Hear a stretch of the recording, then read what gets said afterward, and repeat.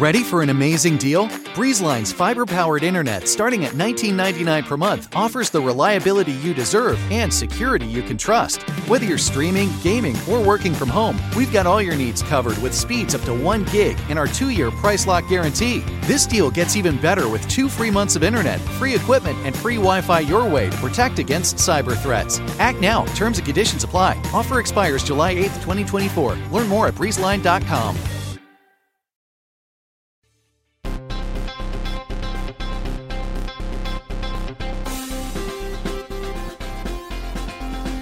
Welcome to Pod Save America. I'm John Favreau. I'm Dan Pfeiffer. On the pod today, in studio, we will have the former 2-term governor of Massachusetts, Deval Patrick. Very excited about that.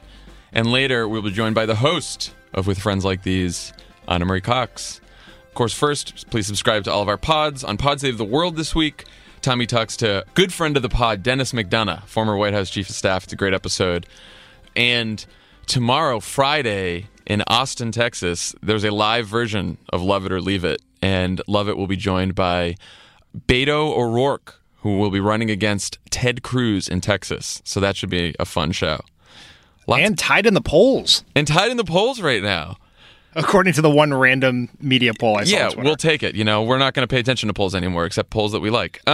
Yes. Can I ask you a question about Love It? Sure. What is your concern that he's going to leave the group and go solo? I mean, it was more less of a concern, more of just an expectation. Yeah, he's like Clooney in ER.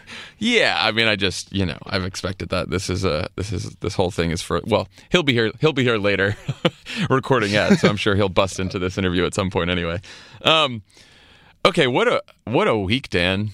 We had a whole list of things to talk about. We still do, but it's funny again. I woke up this morning. The first thing I saw when I woke up this morning was that picture of Donald Trump in the Oval Office, flanked by Sarah Palin, Kid Rock, and Ted Nugent. Racist Ted Nugent, who called for the hanging of Obama and Hillary. Now he's in the White House. That's great. Great thing. I was like, and I looked at the picture, I was like, I don't want to fucking talk about this.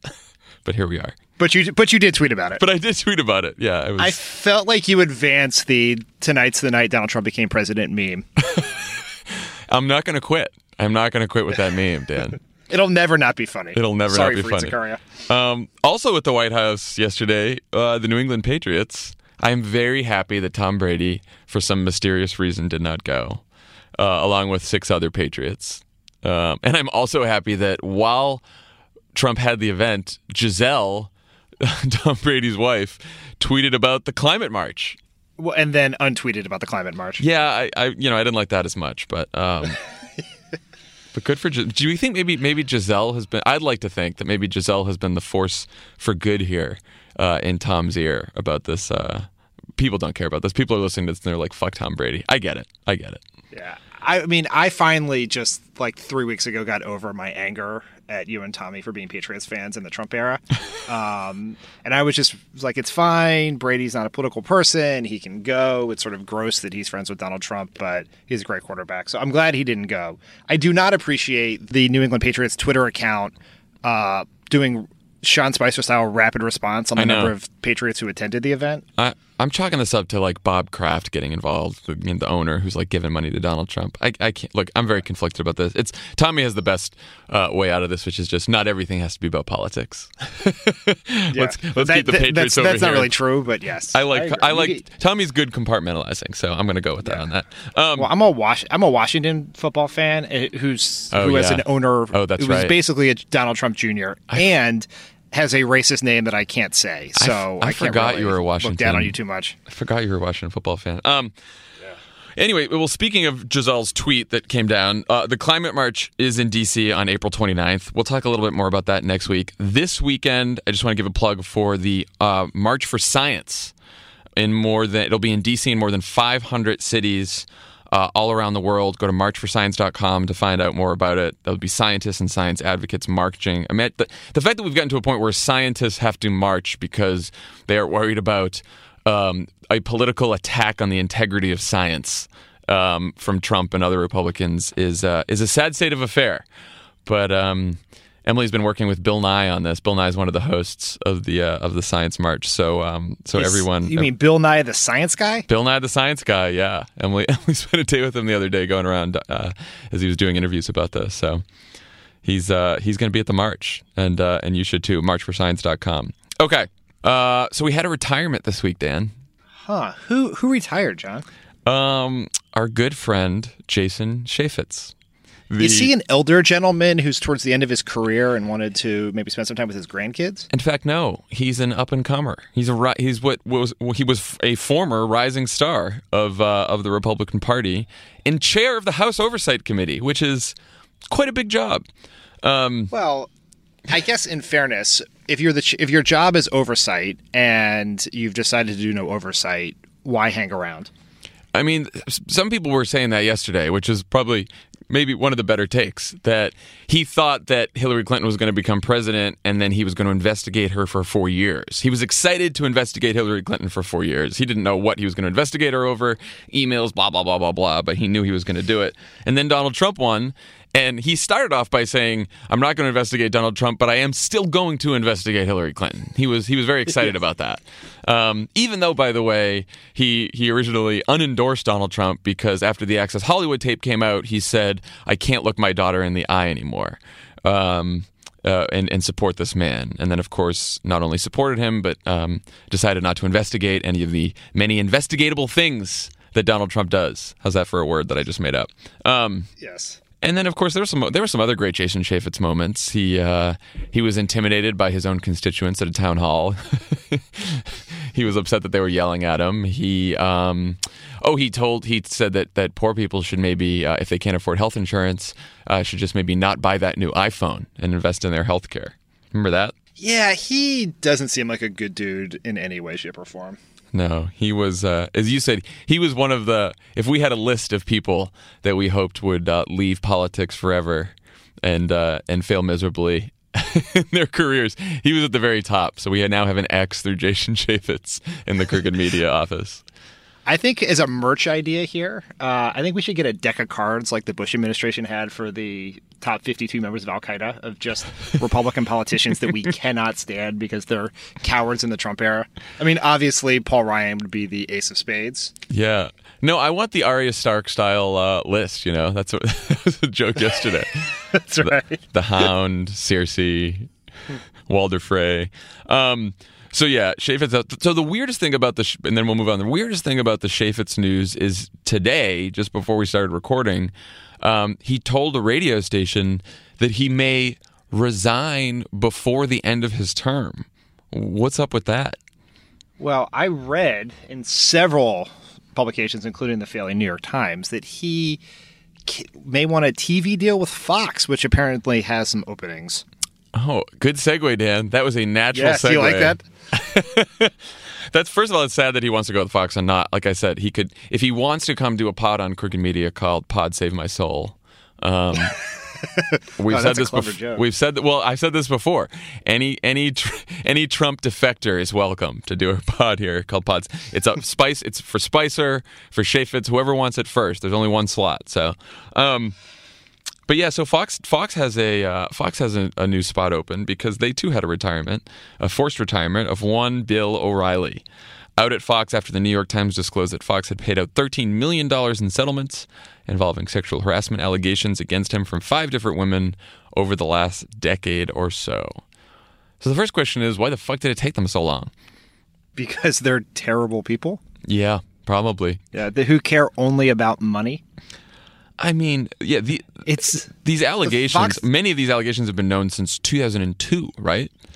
Right.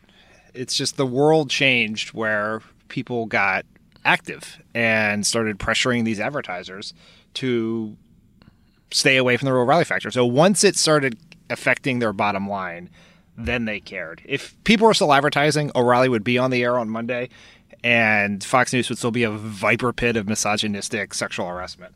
Yes, and we should, and that's an important point. We should give credit to Color of Change, National Organization for Women, Media Matters, Sleeping Giants. All those organizations helped run campaigns to pressure advertisers to pull out of of the O'Reilly factor, and they did. And he was left with, a couple gold commercials and bullshit like that. And look, a lot of people did not think that there's a lot of, everyone had their smart takes about how the pressure on the advertisers wouldn't work because, Fox makes most of their money from the cable companies that pay Fox to be on their package and all that bullshit. But it did work. The pressure worked. I also think there was pressure on the parent company, 21st Century Fox, right, which is movies and television and lots of other forms of entertainment besides just the Fox News channel, and it was probably hurting their reputation as well. Yeah, I think if you're a liberal activist, if liberal activists can come together and pressure Fox News to do something, then there's literally nothing you can't do, and right. So I think it's a powerful motivating factor. It also sort of shows how I think politics and business has changed a little bit in this new era of activism during the Trump presidency, which is there's a brand cost to being associated with some of this behavior that Trump has brought to the forefront. And I think this may be a different conversation if we had not elected a president who bragged about sexual assault and said many misogynistic things. It energized people to take a stand against a set of horrible behaviors that have been accepted in some corporate environments for a long time. And Fox seems to be a real throwback to the Mad Men era of workplace conduct. It makes me feel good too for the women who had the courage to come forward too, because I've said this before, but I always think about all the women who came forward to talk about Donald Trump sexually harassing them before the election, and then, Donald Trump wins. So the women that came forward to, tell the truth about Bill O'Reilly, they can see today that he's gone, and it took way, way too long for it to happen, but I'm glad it did. Do we think that anything changes at Fox? Do we think that there are big changes afoot, or they just, shuffle the deck and we get the same kind of crap? Well, I think there's sort of two different ways to look at how Fox changes. I mean, it is there's what happens on the air, right? And then there was what happens in the workplace. And you would have to hope and believe that if O'Reilly, who is the biggest if Roger Ailes and Bill O'Reilly, who's the most public face of Fox News, the biggest moneymaker, I assume, can go down for this conduct, then that should hopefully send a signal that is unacceptable and cannot continue. I'm skeptical. Our friend Gabe Sherman of New York Magazine, who sort of owns the Fox News beat, said his tweet today was, "What we're learning more and more is that Ailes' Fox News was a cross between the Nixon White House, J. Edgar Hoover's FBI, and Hooters." And so, which seems pretty good. Yeah. But some people have responded to this on Twitter and saying, "Well, nothing's going to change. Fox News is still going to be this terrible vessel of." I almost said fake news, so I don't mean to do that. But this, we continue to push this conspiracy theories, nativist, racism, yeah, and that's not what this was about, right? I think Fox News will be that way as long as there's a way to make money being that way. They're just now in a new era because in a year they've lost Roger Ailes, who's the brainchild of this whole thing, Bill O'Reilly, and Megyn Kelly, who left for her own reasons. And so it's going to look like a different product, but I think it's still going to try to serve the same purpose, which is to misinform a segment of the population in a way that will help elect Republicans. Misinformed, angry, and fearful. That's their goal over there. So let's turn to Georgia 6. The Georgia 6th. We had a special election on Tuesday night. Can I say one more thing about Fox News? Please do. Which is, I think people always argue that Fox News is a quote unquote conservative outlet. Yeah. And I've always thought that's the wrong way to look at it. It's a Republican outlet. When the Republican position is be for the Iraq War, that no one cheers the Iraq War like Fox News. When the Republican position is Obama is being too interventionist, then no one cheers the isolation position like Fox News. You just look at Sean Hannity. When the Republicans decided they were going to be for immigration reform, Sean Hannity came out for immigration reform. When it turned out that wasn't popular, no one beat the racist drum of raising fears about immigration like Fox News. And so Sean Hannity literally took Putin's side over the CIA. Yeah. I mean, come on. I mean, in Fox News, just think about that. In Fox News, the people who basically tried to destroy the careers of the Dixie Chicks because they were critical of the Iraq War. Right.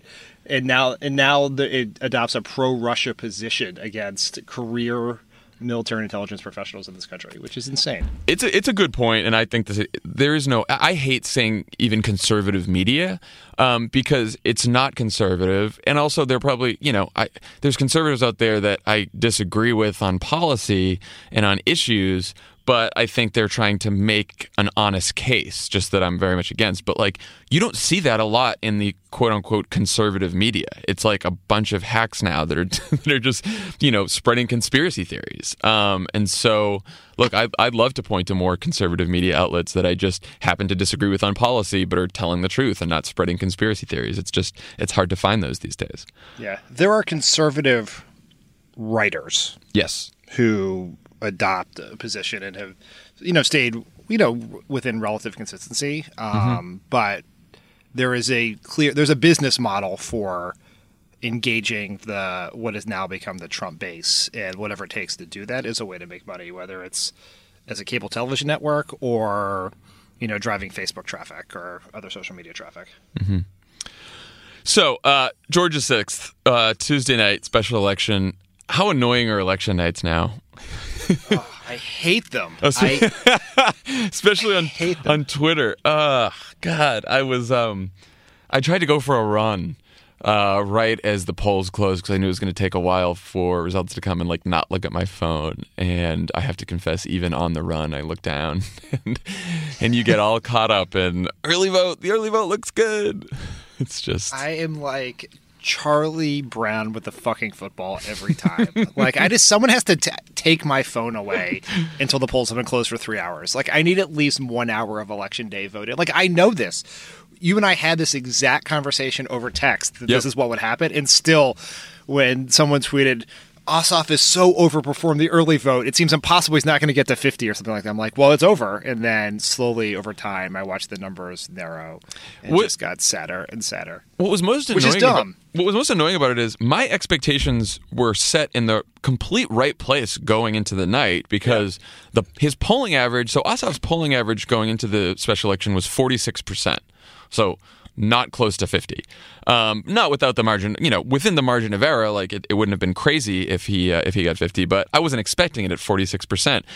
Also, just facts, in 2016, Hillary Clinton won 46.8% of the vote in that district to Trump's 48.3%. So it was narrow, but she still lost by about a point and a half. Tom Price in 2016, the congressman that Ossoff's trying to replace, carried it by 23 points against a Democratic challenger that, granted, was not well funded. And Barack Obama lost the district by 23 points in 2012. So, first of all, getting to 50 would have been quite an achievement. But, of course, Ossoff overperformed in the early vote. I get this. There's this new thing now where Democrats just all vote early. Every single Democrat there is just goes to the polls ahead of time or mails in their ballot, and then none of them show up on Election Day. I guess that's just what we have to expect from now on. Yeah, it seems there's always been this argument that the early vote cannibalizes your Election Day vote, and I've always thought that not to be true. Right. And it doesn't really, in the sense it's good. You want to have as many votes in the bank as possible. For sure. But we're definitely, the party, by focusing so much on early vote in the last several cycles, has definitely moved people who would traditionally be Election Day voters into the early vote pool. And so it sort of screws up the expectations, probably not of the campaigns, who should know better, and I think do know better, but of sort of media, pundit, Twitter world, who, and the expectations determines how, that sort of arc of expectations determines how the press covers it.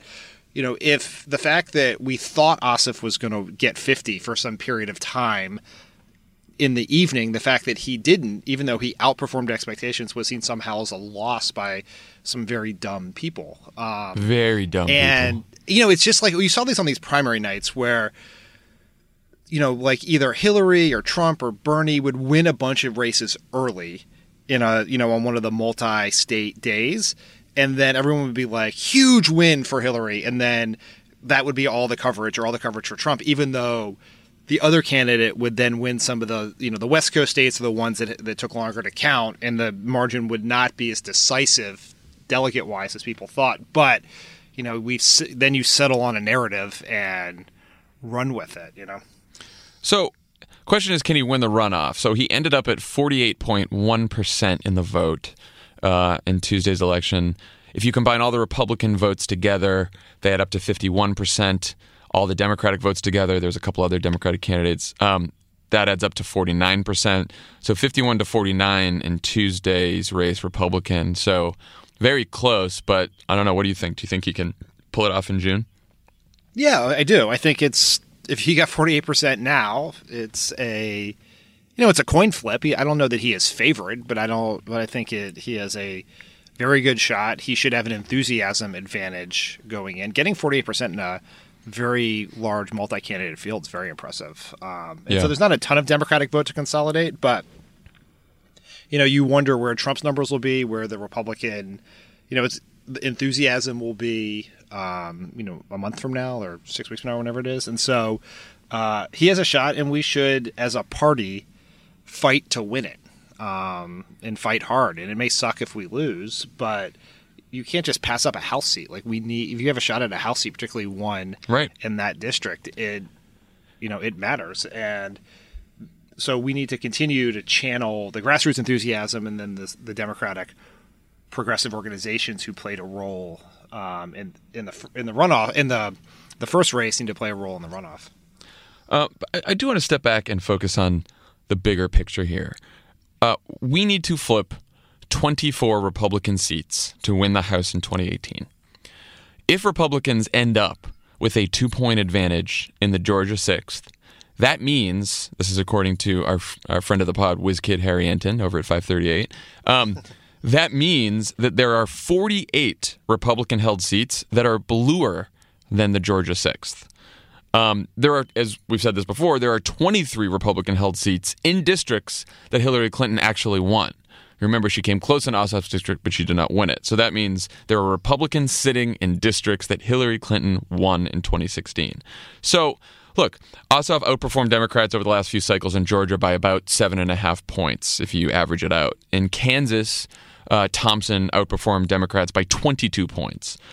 In the current generic ballot, if you ask people, do you want a Democrat for Congress or a Republican for Congress, is Republicans -6, which is the largest gap ever recorded at this stage of the election cycle. So it's all this to say is that, Trump has been able to basically pick which districts are having special elections right now because he's picking the congressman in his cabinet, and then, he's not picking congressmen to put in his cabinet from swing districts or districts that are vulnerable. He's trying to pick them from safe districts. So just to sort of like set expectations here for Democrats out there, like, yes, like you said, and we should contest every single one of these races for sure, but let's not expect to win all of them. We need 24. We need to keep our eye on the prize here, Yeah, I think we talked about this a little bit after the Kansas race, which I think was last week, but feels like 100 years ago. We've had like 3 wars since then. Is that the old theory was, we have like the Republicans going to have a huge money advantage. They're going to have, it's a midterm. They're going to have a turnout advantage. We have to be very narrow and targeted in in which races we go after, because, as a former DCCC official said after the Kansas race, $1 million spent in Kansas is $1 million you don't get to spend in the ISIS seat or the Nunez seat or a seat that or any of those 23 districts that Clinton won.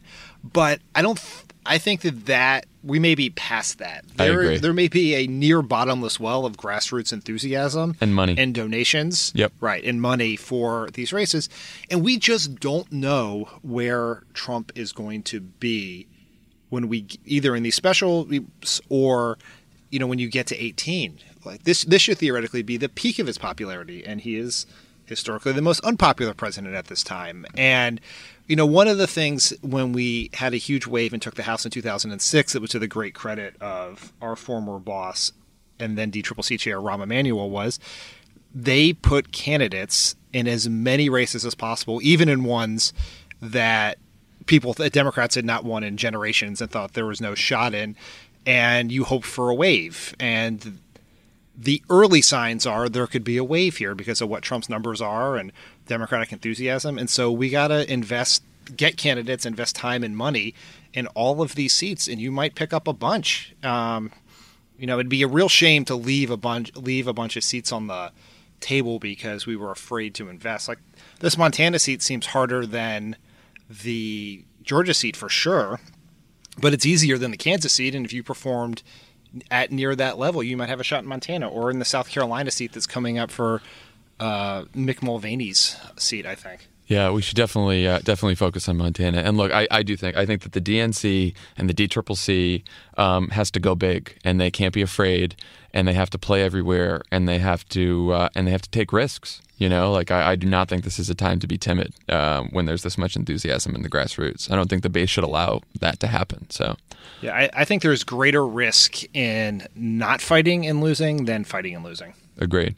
The moral of the story here is to, when you see one of these special elections, there's a lot of focus from political reporters on the drama and personality of the individual race and the characters involved. And what you really want to do is pull back and look at the big picture, which brings us to the Clinton book that was out this week, which I just want to say something quick about before we move on to Anna.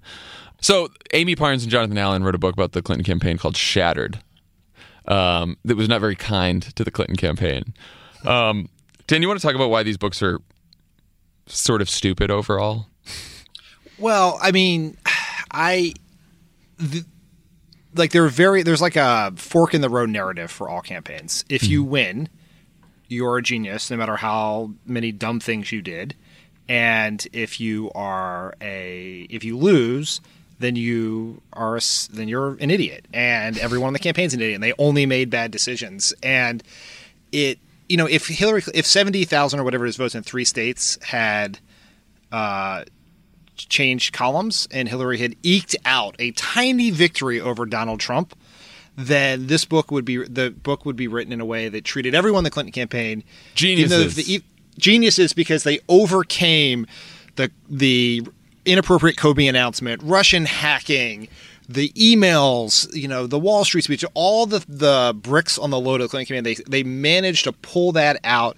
Like, what geniuses, they will be in history books. And because of that shift of votes, then now it takes the opposite narrative. And I'm sure all the quotes in there are true, right? I don't think these are real journalists. They didn't make these up or anything. Right. But it's pushed through a different narrative. If we had lost in 2012, the books about our campaign would have treated us like morons, as opposed to the people who took campaigns to this new level with our data and analytics and all this other stuff. And so it's just, you gotta, just read these with a note of caution. I don't think they make stuff up either. But one thing to note about these books too is that they don't quote people directly a lot. They sort of characterize people's thinking. And I'm talking about this because, when the book came out, sort of Axios, the morning tip sheet, led with something that I said that from me in the book, right? Because I volunteered to help out with the announcement speech. And I'll say this. Yes, the announcement speech process was badly fucked up. I don't think it was the fault of the speechwriters or the campaign managers or any staffers. I think that Hillary had a really hard time articulating a rationale or compelling vision for her candidacy. That doesn't mean she didn't inspire millions of her supporters, especially women. It doesn't mean she wouldn't have made a great president. It doesn't mean it's why she lost. But I do think articulating that rationale and that vision is vitally important if you're going to run for president. That said, it was written that I thought the people in the campaign, and reminded me of the Kerry campaign, in that no one was united by any common purpose larger than pushing a less than thrilling candidate into the White House. Well, I did not say that. I do not believe that. I think that's bullshit, really. I actually think that I was on the Kerry campaign. I think every campaign I've been on, Obama, Kerry, and then all the people that I know in the Clinton campaign, you join a campaign, and this was true of the people in the Clinton campaign, because you believe in your candidate, you believe in each other, and most importantly, you actually believe in what the candidate is fighting for, right? And that doesn't mean that you don't fight and have problems and get annoyed with each other, but you don't join one of those campaigns just because like you have your eyes on some office in the White House. Like you join the campaign because you believe in things, and so I do think that was unfair. That said, yeah. There was a lot, like I do believe that they had a really, really hard time coming up with a cohesive message in that campaign. And we've talked about this before, but, it's true. But look, the moral of the story is, and I have fallen victim to this myself, and I know you have, and all of us have, when a reporter calls you up who's writing a book about the campaign and you're part of that campaign, don't fucking talk to them. Don't return Mark Halpern's call. Don't return John Heilman's call. Don't return Amy Barnes' call. I like all these. Look, their incentive is to write a book that is salacious and has a lot of juicy details and is dramatic so that it will sell copies. That is their incentive. Your incentive is not to do that. Is not to talk to them. And it never works out. It never works out, My big beef about this book is it's just brought up the worst debates that we went through post-election. I know. All over Twitter last night, it's like the whole thing's about Hillary, and then the Bernie people are mad, and it's like, what is going on again? But it's like every time the Clinton campaign has has responsibility for what happened here, and many of them have taken that responsibility publicly, but they also have some legitimate beefs about either how the emails were covered or the fact the Russians hacked the election. And every time they bring it up, the response is, "Why didn't you go to Wisconsin?"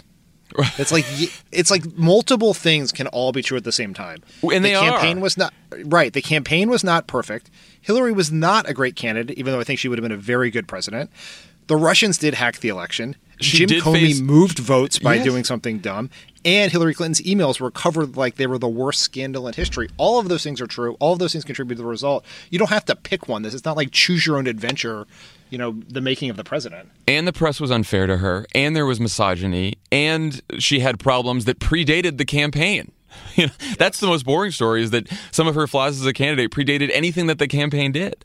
But she did face a lot of shit too. And there were a lot of black swan events too. So you're right. Like, it is a very complicated series of explanations for this campaign. And it's important to learn from those as we go forward. But man, just fighting them over and over and over again ad nauseum, I don't know. Anyway, that's that. When we come back, we will be talking to Anna Marie Cox. Hey, don't go anywhere. This is Pod Save America, and there's more on the way. Donald Trump can't leave the courtroom, so just to rub it in a little, Pod Save America is going on tour. He's probably asleep right now, but if he were conscious, he'd be so jealous. The Democracy or Else tour begins in Brooklyn on June 26th, followed by Boston on June 28th. Then we go to Madison, Phoenix, Ann Arbor, and Philly. See all the tour dates and get your tickets now at crooked.com/events. Hey, it's Lovett, and I'm on my way to your city. And by on my way, I mean I'm still in the shower, but still, about to head out. Love It or Leave It Live on Tour is heading all over the country. We'll be in Charlotte, Asheville, Boston, Madison, Chicago, and Pittsburgh. And if we're not coming to your city this time, I'm sorry, the country is too big. Take it up with the Pioneers. To learn more and get tickets, head to crooked.com/events.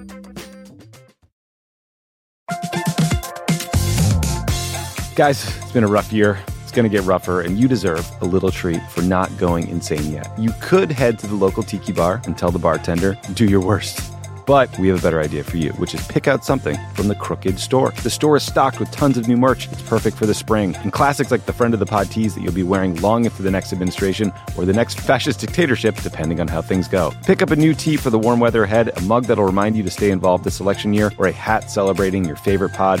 Go to crooked.com/store to shop.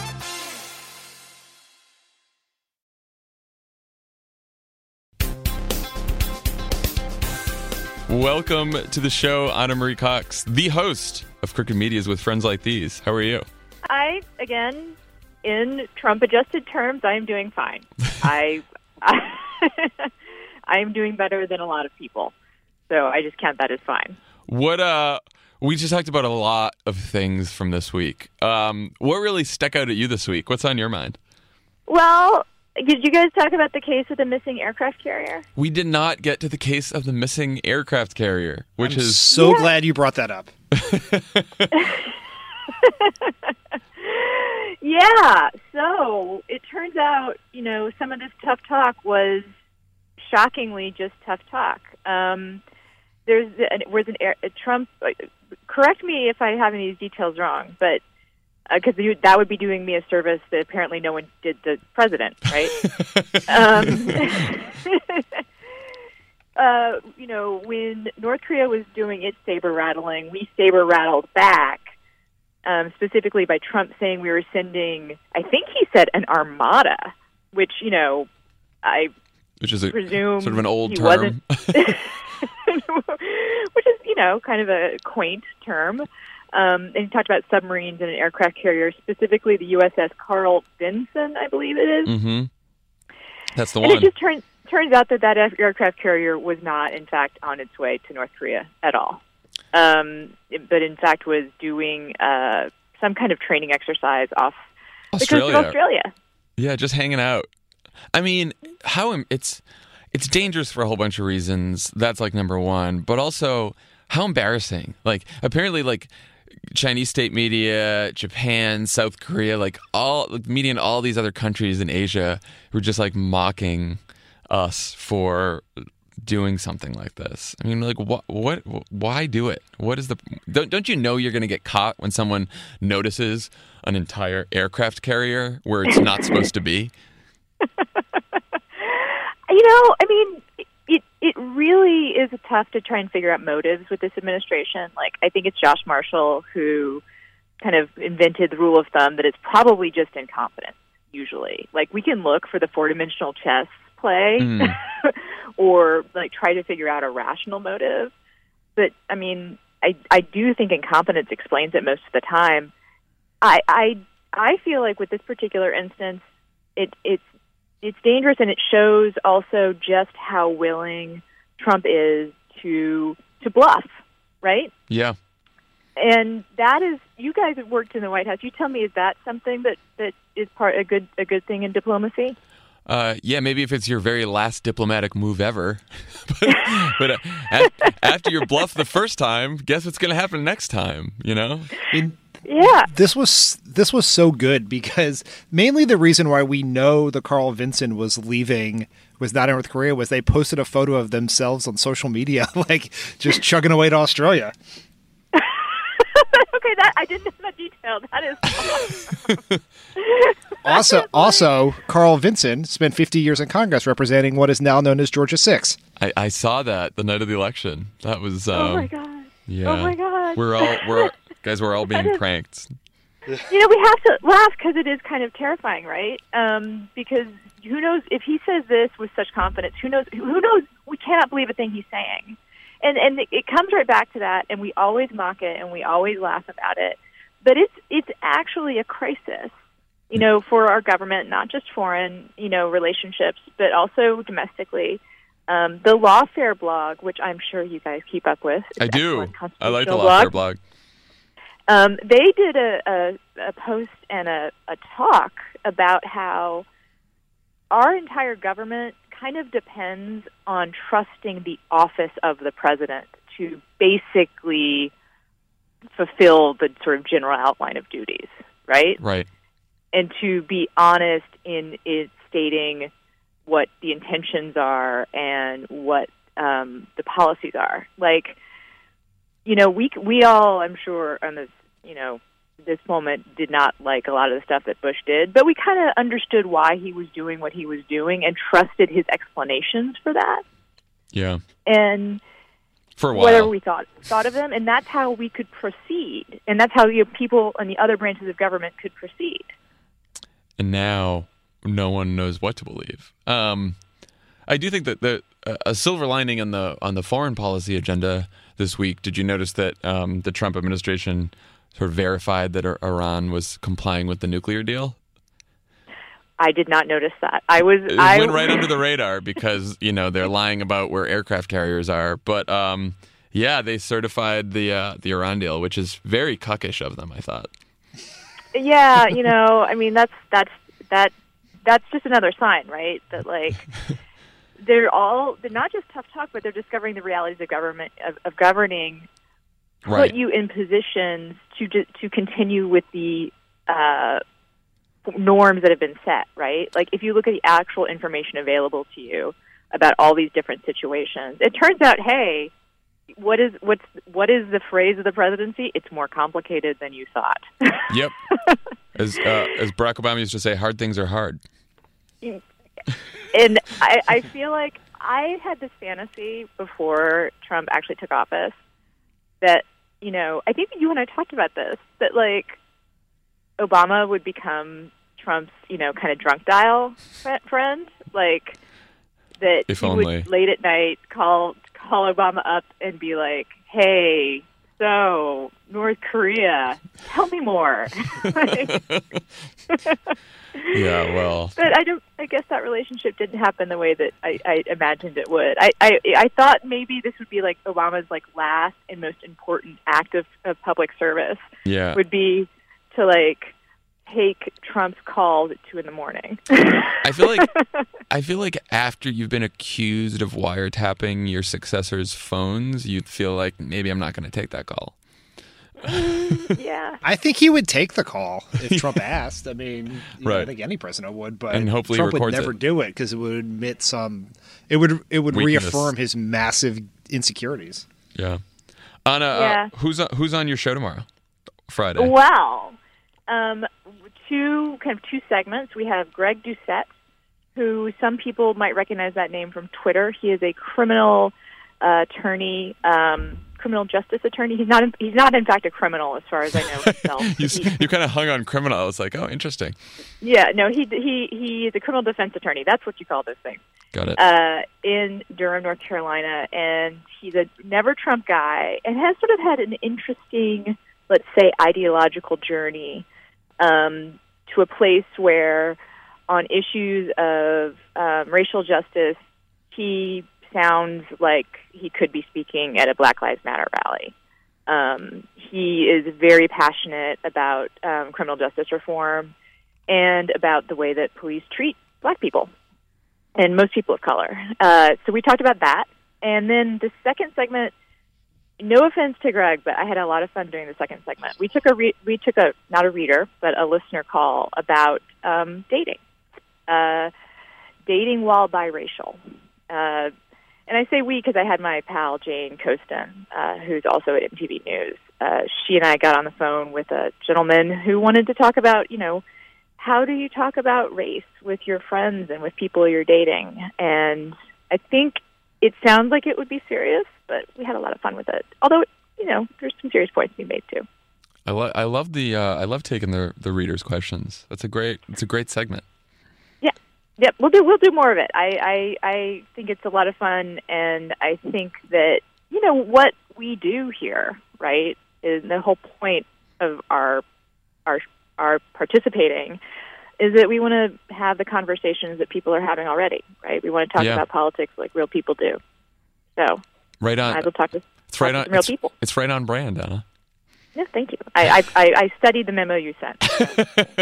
All right. Well, everyone, download Anna's episode tomorrow on Friday. It will be with friends like these. It'll be great. Anna, thanks for joining us. And when we come back, we will have Governor Deval Patrick.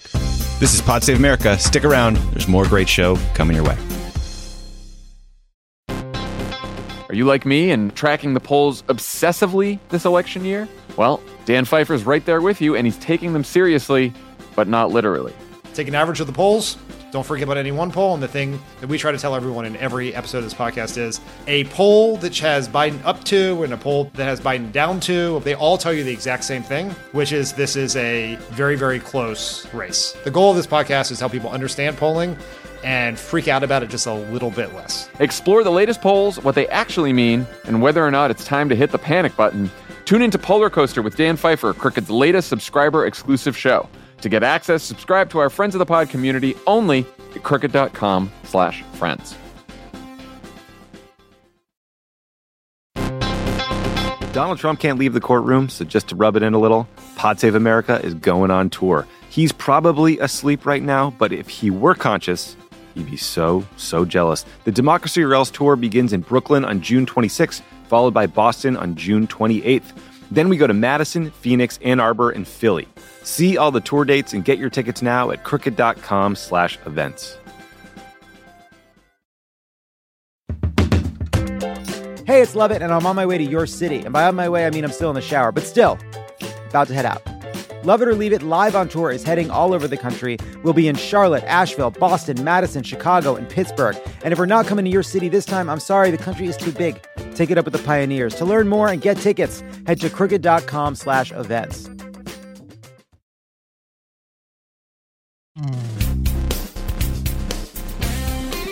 On the pod today, we are very lucky to be joined by Governor Deval Patrick, two-term governor of my home state, Massachusetts.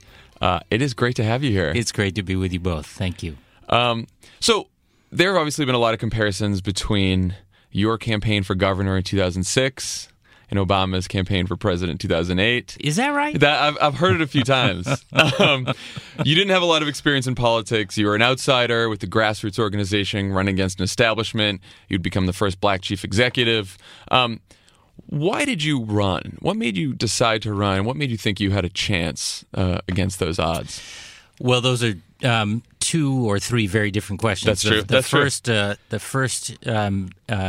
with respect to your question of why, I think first of all there are two things. One of the things I noticed in my business career was this incredible focus on the short term, managing from quarter to quarter. I think sometimes not without due regard or not with due regard for the long-term interests of the enterprise. And I think that bad habit has leaked over to the way we govern ourselves, frankly. We govern ourselves from election cycle to election cycle, sometimes news cycle to news cycle, and not for the next generation.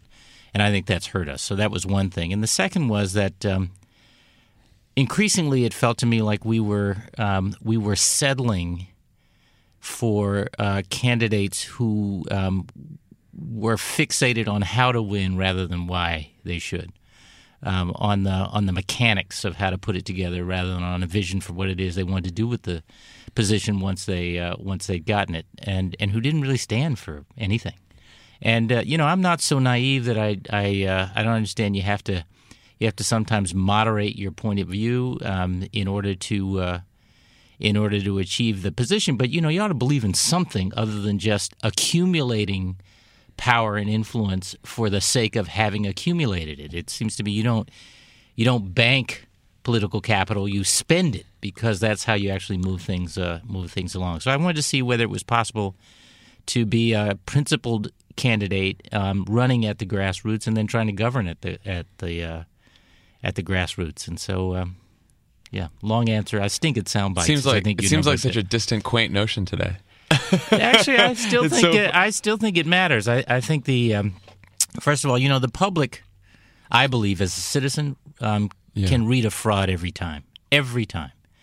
And what's come to happen is that we've come to settle for that in politics, and so we are eventually essentially making our judgments based on how people play the game, rather than how authentic and well-intentioned they are, and I think that's hurt us. So, and I think that's why President Obama was such a different kind of candidate and a different kind of leader, and such a compelling one. Dan, you got a question? I do. You went into, much like the Barack Obama comparison, you ran on a message that was very hopeful and optimistic. How hopeful, are you? Why should Democrats be hopeful now, given what's going on in the country? Well, Dan, first of all, I think we are a hopeful nation. We are a hopeful people, and I think Democrats are. I mean, the reason I'm a Democrat is because I think the Democratic Party is the party of the American dream, and I still believe in the American dream. I've lived it. I think there are challenges. There have always been challenges, and there are different kinds and more broad-based challenges today than perhaps there have been in recent times. But we win, I believe, as Democrats when we stand for something. And we lose, frankly, when our case is mainly about what's wrong with the other side rather than what's right with us. And so I'm a Democrat, I think, in part because I'm a hopeful person, and because, as I say, I think I think the American dream still matters. I think it's what's defining about this country. And when we direct our attention and our focus there, and we have both the right programs and the right vision of what those programs are for, then we win, and we deserve to win. Do you think National Democrats are doing a good job of standing for something right now? Well, I think it's a perennial challenge. Yeah. I think you both know I feel strongly about the importance of running and governing at the grassroots. For me, that was both a practical and a philosophical point of view. It was a practical point of view because, politics in Massachusetts, for all the focus on how blue a state it is, right.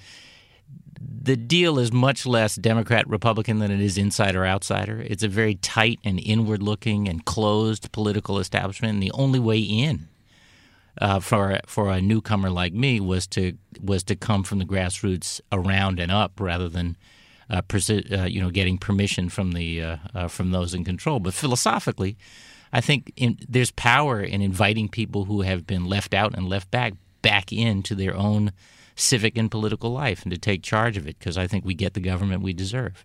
And I think we deserve better government. So, long way around to your question.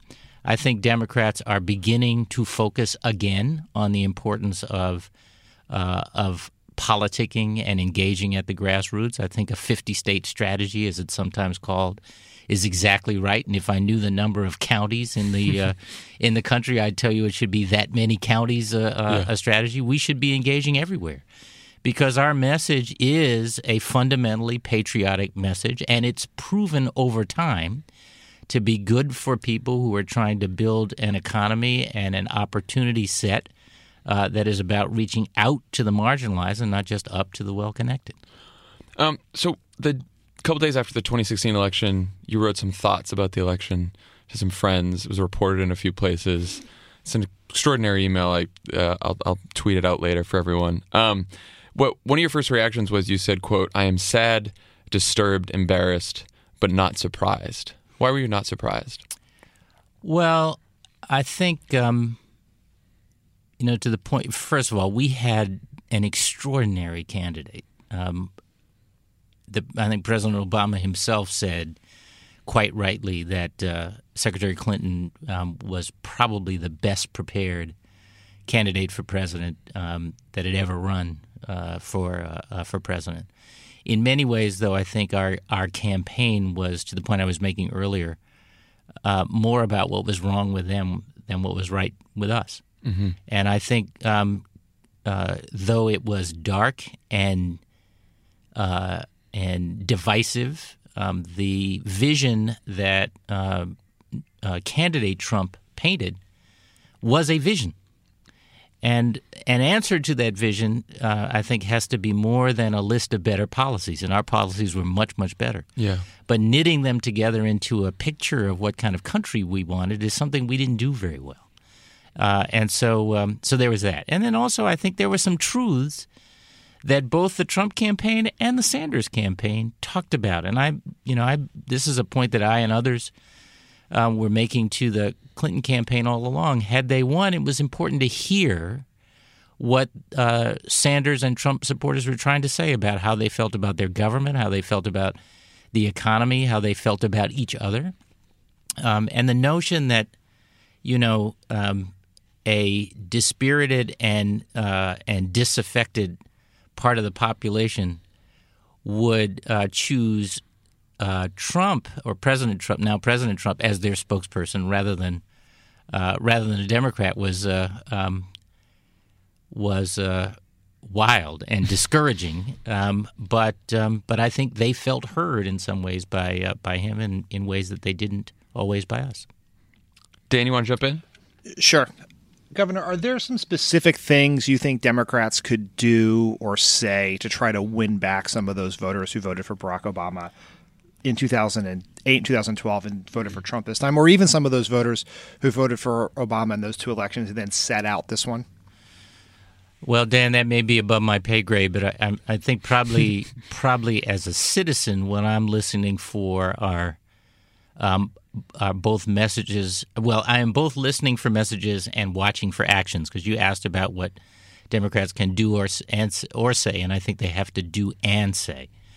I think on the saying part, we have to be unapologetic and unembarrassed about the corny old notion that we are the party of patriotism. We are the party of an American vision that recognizes we are the only nation in human history organized not the way nations are normally organized. It wasn't geography or language or culture that defined and has defined America. It's a set of civic values: freedom, equality, opportunity, fair play. And if you think about the best of the Democratic Party, we've been central to advancing those values over time.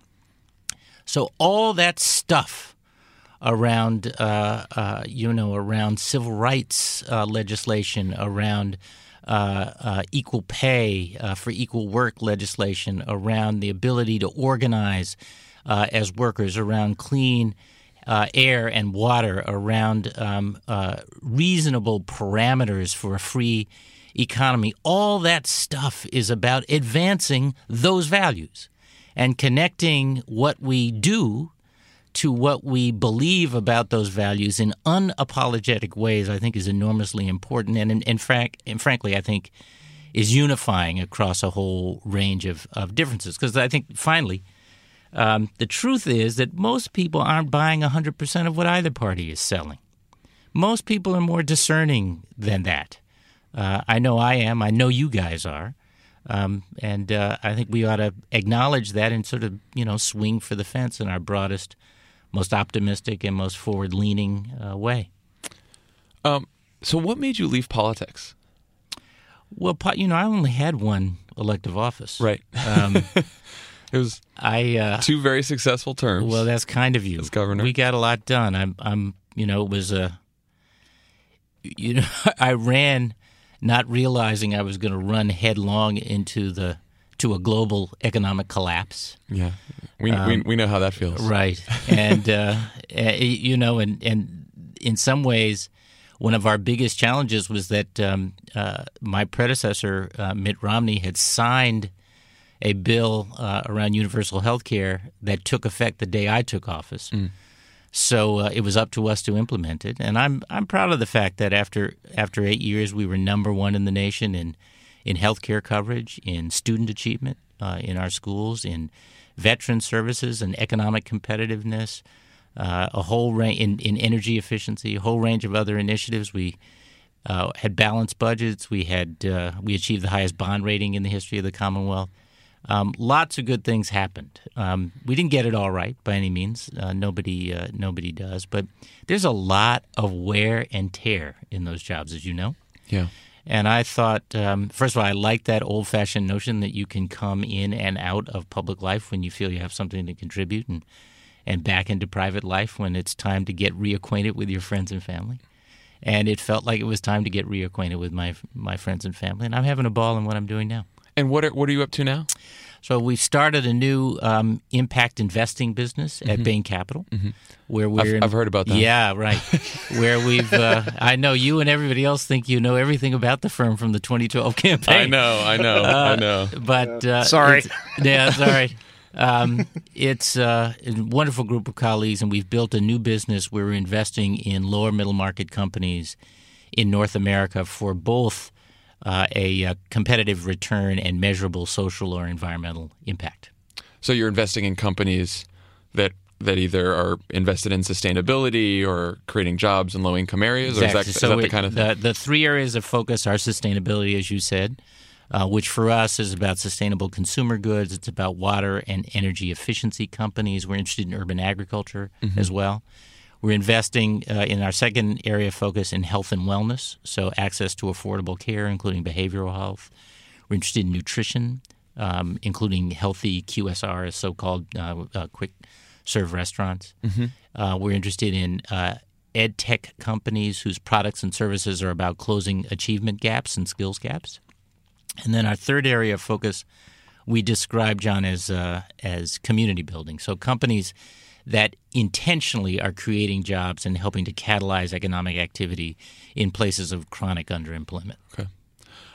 You think you'd ever get back into politics? Maybe, if the time is right and if I have something to offer. I think public service is an honorable thing to do, and frankly, I wish we had a system where everybody had some responsibility at some time to do some public service. Because as I said earlier, we get the government we deserve, and we deserve better government, and we deserve more engagement in our democracy than we have routinely today. Well, I will admit I was at South by Southwest a couple months ago, and we were asked about our favorite 2020 potential candidates, and I brought up your name, so forgive me for that. You should have told me that before I came on this show. I did not share that with you. This is not a trap. This is not. Yeah, I will move on from that. I'll just leave it there. How's that? Dan, you have one more question for the governor?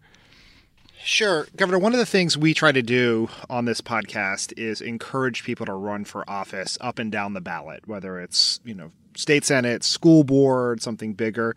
What advice would you have for someone who, like you, was a first-time politician who was considering a run for office? First of all, do it. There are all kinds of kind of obvious reasons not to, and not the least of which is that more and more, particularly the sort of higher you go or the more senior you go, the crueler it is.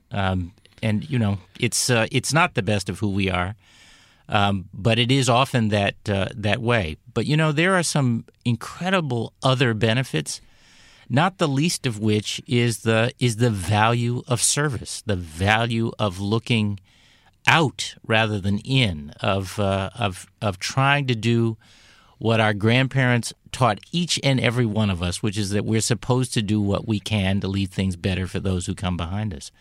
I think the other thing that is rarely mentioned, though, is that I found in the job I had that, and partly because of the way we did it, I was out a lot, I was with people, that almost always people had something to say. And you could tell, you're out in the grocery store or on the street or something like that, and folks would give me a double take. And I now realize that in the first instance, it was because they were processing that I'm taller on TV. And then you could see them trying to figure out what to say. And more often than not, it was not a criticism or a compliment. It was some tiny, intimate insight into how they live their lives. And those are gifts.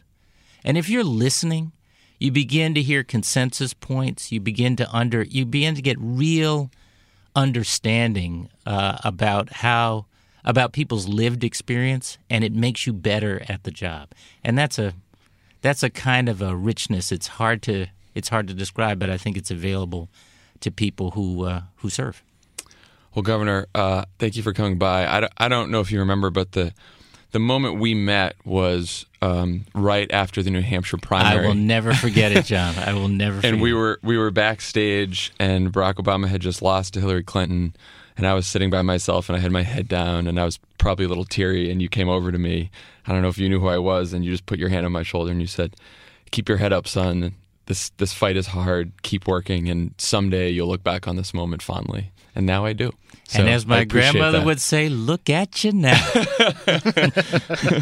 We all did okay. Thank you so much. We really appreciate you stopping by. Thank you, John. Thank you, Dan. Okay, take care. Take care. Thank you to Deval Patrick. Thank you to Anna Marie Cox. That's all the time we have for today. We have the whole gang here on the outro. Dan, Anna, Lovett's here. I'm here, guys. I listened to a lot of that show. And this is what we're going to play us out for. We will leave you with a... I can't do it. We'll do it live. Okay. We'll do it live. Okay. Do it live. I'll write it and we'll do it live. I really did a deep dive on that clip, and it all stems from the fact that he didn't understand what the term "play us out" was. He found it baffling. See you later, everyone. Bye, guys. All right, bye. John, I always find that the USS Carl Vinson is in the last place you look.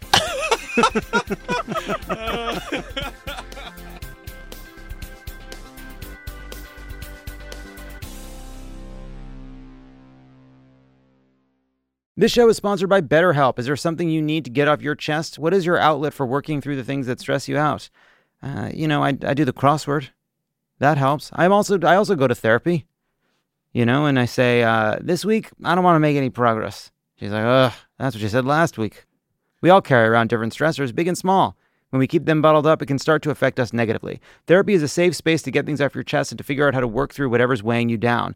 If you're thinking of starting therapy, give BetterHelp a try. It's entirely online, designed to be convenient, flexible, and suited to your schedule. Just fill out a brief questionnaire to get matched with a licensed therapist and switch therapists anytime for no additional charge. Get it off your chest with BetterHelp. Visit BetterHelp.com/PSA today to get 10% off your first month. That's BetterHelp, HELP.com/PSA.